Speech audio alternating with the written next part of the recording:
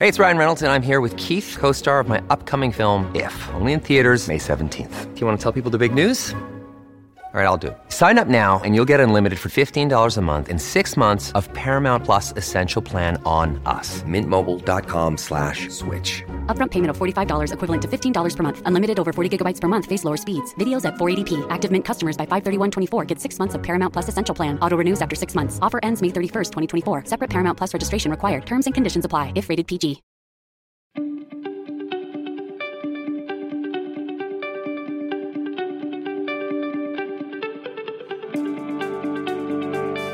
Hello and welcome to this week's episode of Pod's Own Country, the politics podcast from the Yorkshire Post. My name is Caitlin Doherty and I am your Westminster correspondent. Finally, we have made it to the middle of December. The Christmas break is upon us and, well, we've not had a quiet news week for the run down into Christmas. COVID has once again been dominating the headlines as it has for the last couple of weeks, with the growth of the new Omicron variant reaching heights that we've never really seen before in the COVID pandemic. I'm speaking to you on Thursday afternoon, and yesterday as we talk, it was the highest number of recorded cases ever, with more than 78,000. Scientists and experts have warned that this could get even greater in the coming days and the days before Christmas. So people are being advised to maybe keep an eye on the number of social contacts that they make in the days leading up to the festive season in order to keep everybody safe and to avoid a cancelled Christmas for the second year in a row. We could have done 3 podcast episodes this week on what's happened with coronavirus this week. However, instead, I have spoken to the leader of the Labour Party, Sir Keir Starmer. It's been quite a turbulent year in politics yet again, and as well as coronavirus, there have been a number of really high-profile stories that have impacted on Yorkshire and the rest of the northern regions. Just recently, we've had the integrated rail plan, and there are conversations ongoing about levelling up, what the government is going to do, and ultimately what it will mean for this region. I covered all of that and more in my 20-minute chat with Sir Keir Starmer, and I hope you all find some time to listen to it over what I hope is a lovely and relaxing Christmas break. Sir Keir Starmer, it's been a bit of a week, a bit of a month, a bit of a year in Westminster. I'm not quite sure how to sum this up. The big issue of the moment is quite clearly COVID. You did back the government on their COVID measures earlier this week. Do you think you would do that again in the future? It's quite clear that, there might be the possibility of something else needing to come into effect before the end of the year.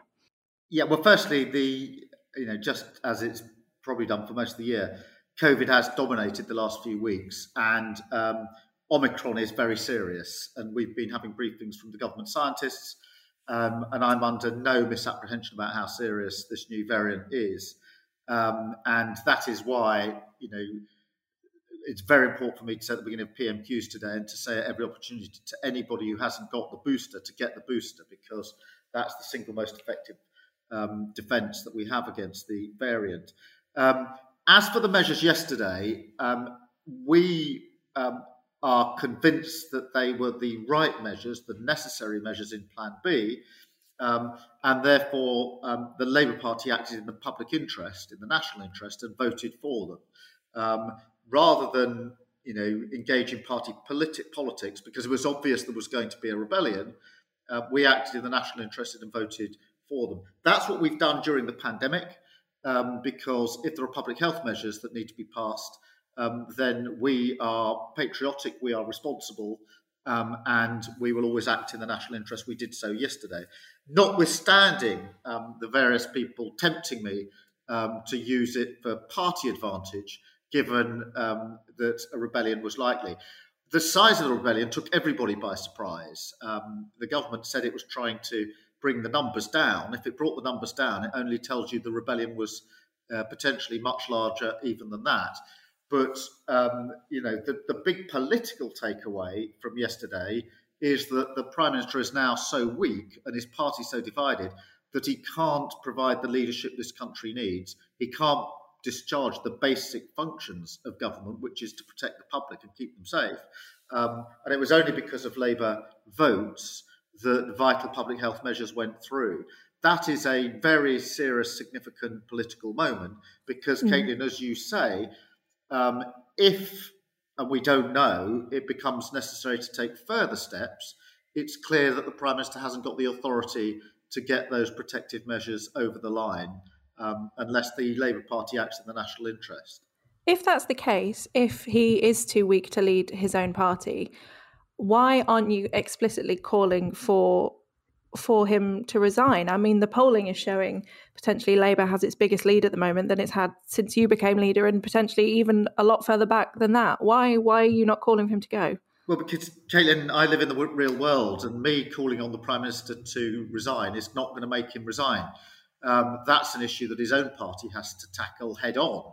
I invited him at the end of Prime Minister's Questions today to take the opportunity over the Christmas period to look in the mirror and ask himself whether he had the authority and the trust to lead the country. But in the end, the question really is one for the members of his party, his MPs, to ask themselves how much longer they're prepared to put up with this. At the moment, we're talking about Omicron and the variant and his lack of authority there. But, look at Partygate, look at Owen Paterson, look at the Northern Powerhouse Rail and HS2. Time and again, he has,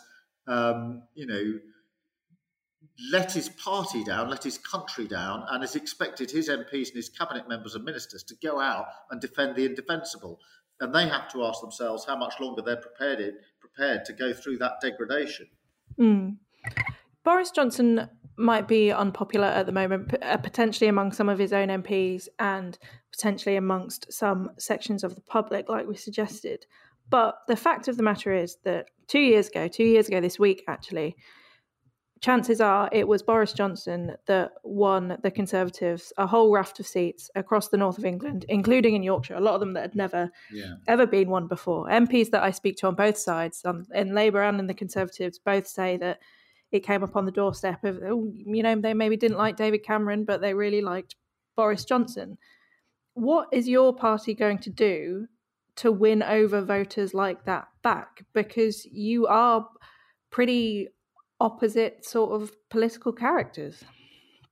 Yeah, we are very different political characters. When I think of Yorkshire in particular, I think there are very many people in Yorkshire who took Boris Johnson at his word and in good faith thought that he would deliver the promises that he was making to them. It's now increasingly obvious that he is never going to deliver those promises. And there are so many examples that I'll limit myself, but he promised that he wouldn't be putting up tax, and now he's putting up tax for every working family in Yorkshire.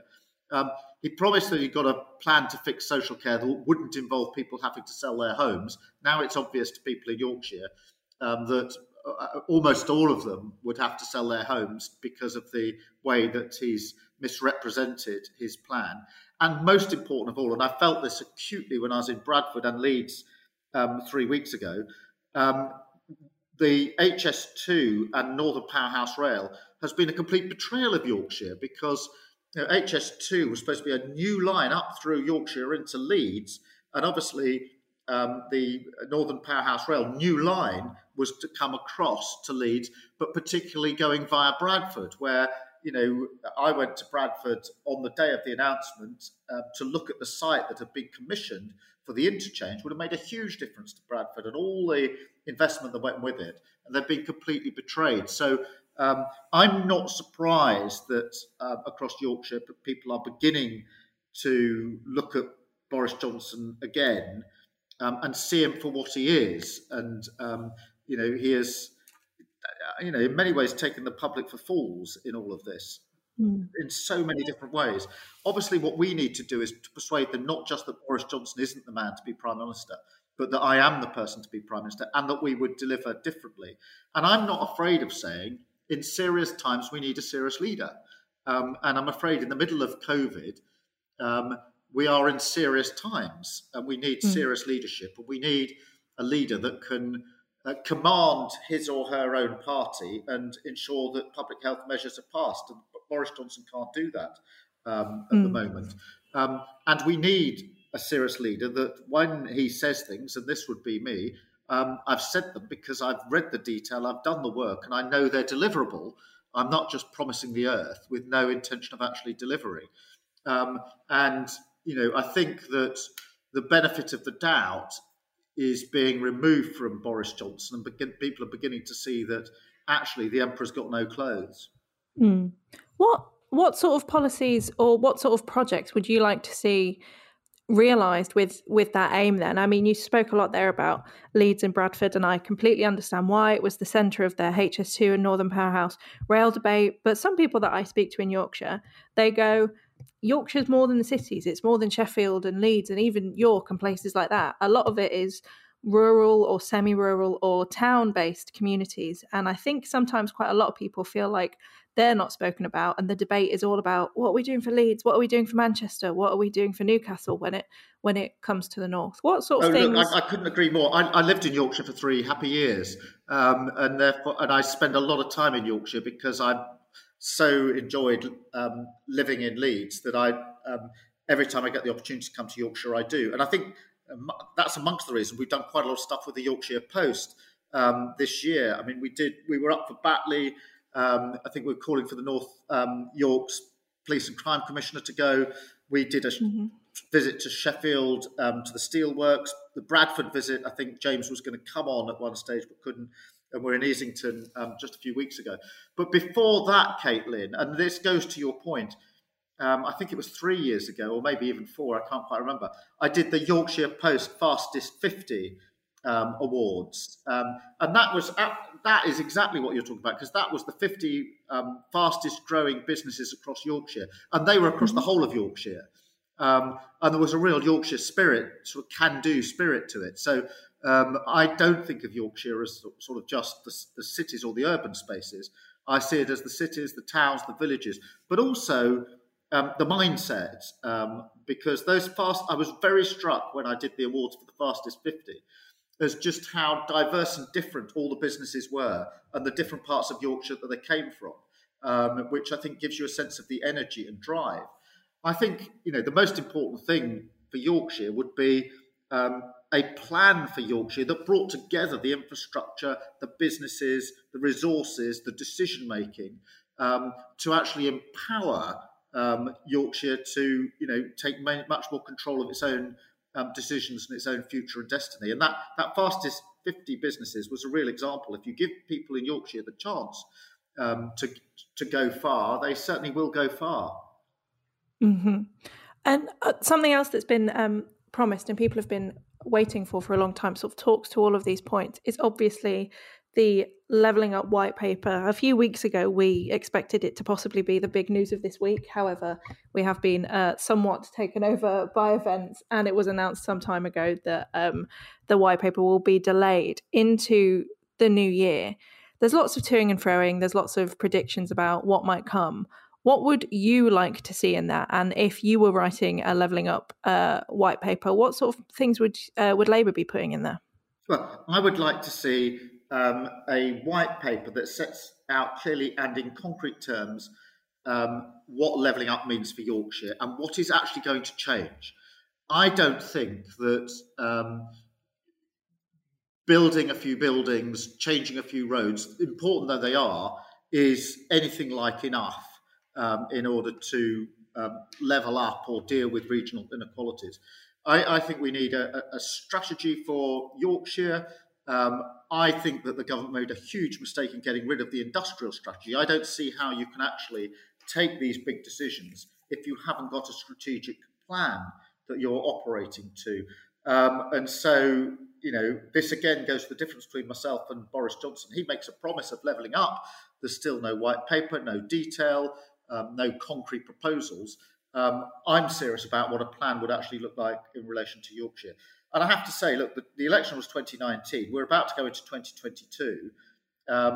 And we still haven't even got a white paper on what levelling up is. We've only got 2 years of this government left. And we haven't got past the white paper stage because it keeps being put off. And I'm afraid my conclusion is that levelling up was yet another slogan of the Prime Minister. But when you look behind the slogan, there's nothing there.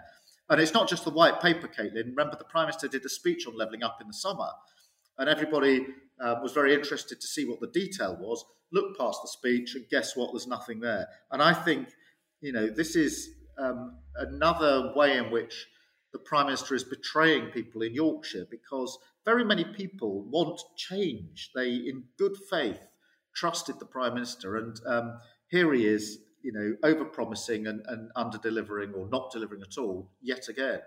And there's only so much of this people are going to stomach, I think.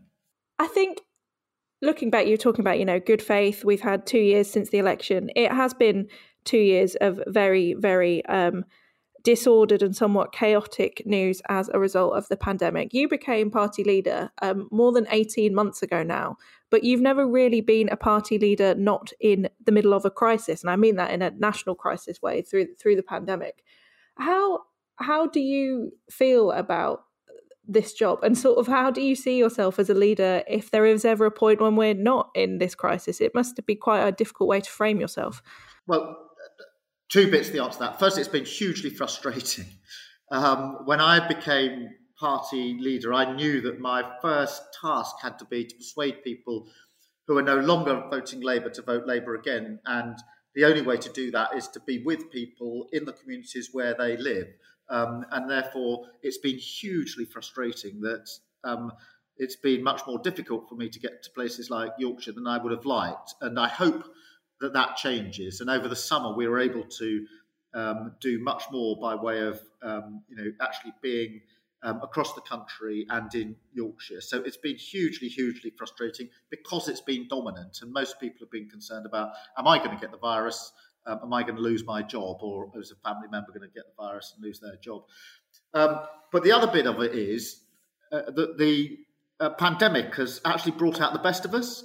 I think that in my lifetime, I've not seen people looking after each other, communities coming together, making sure that each other are all right, whether that's support on food, medicine, businesses, etc.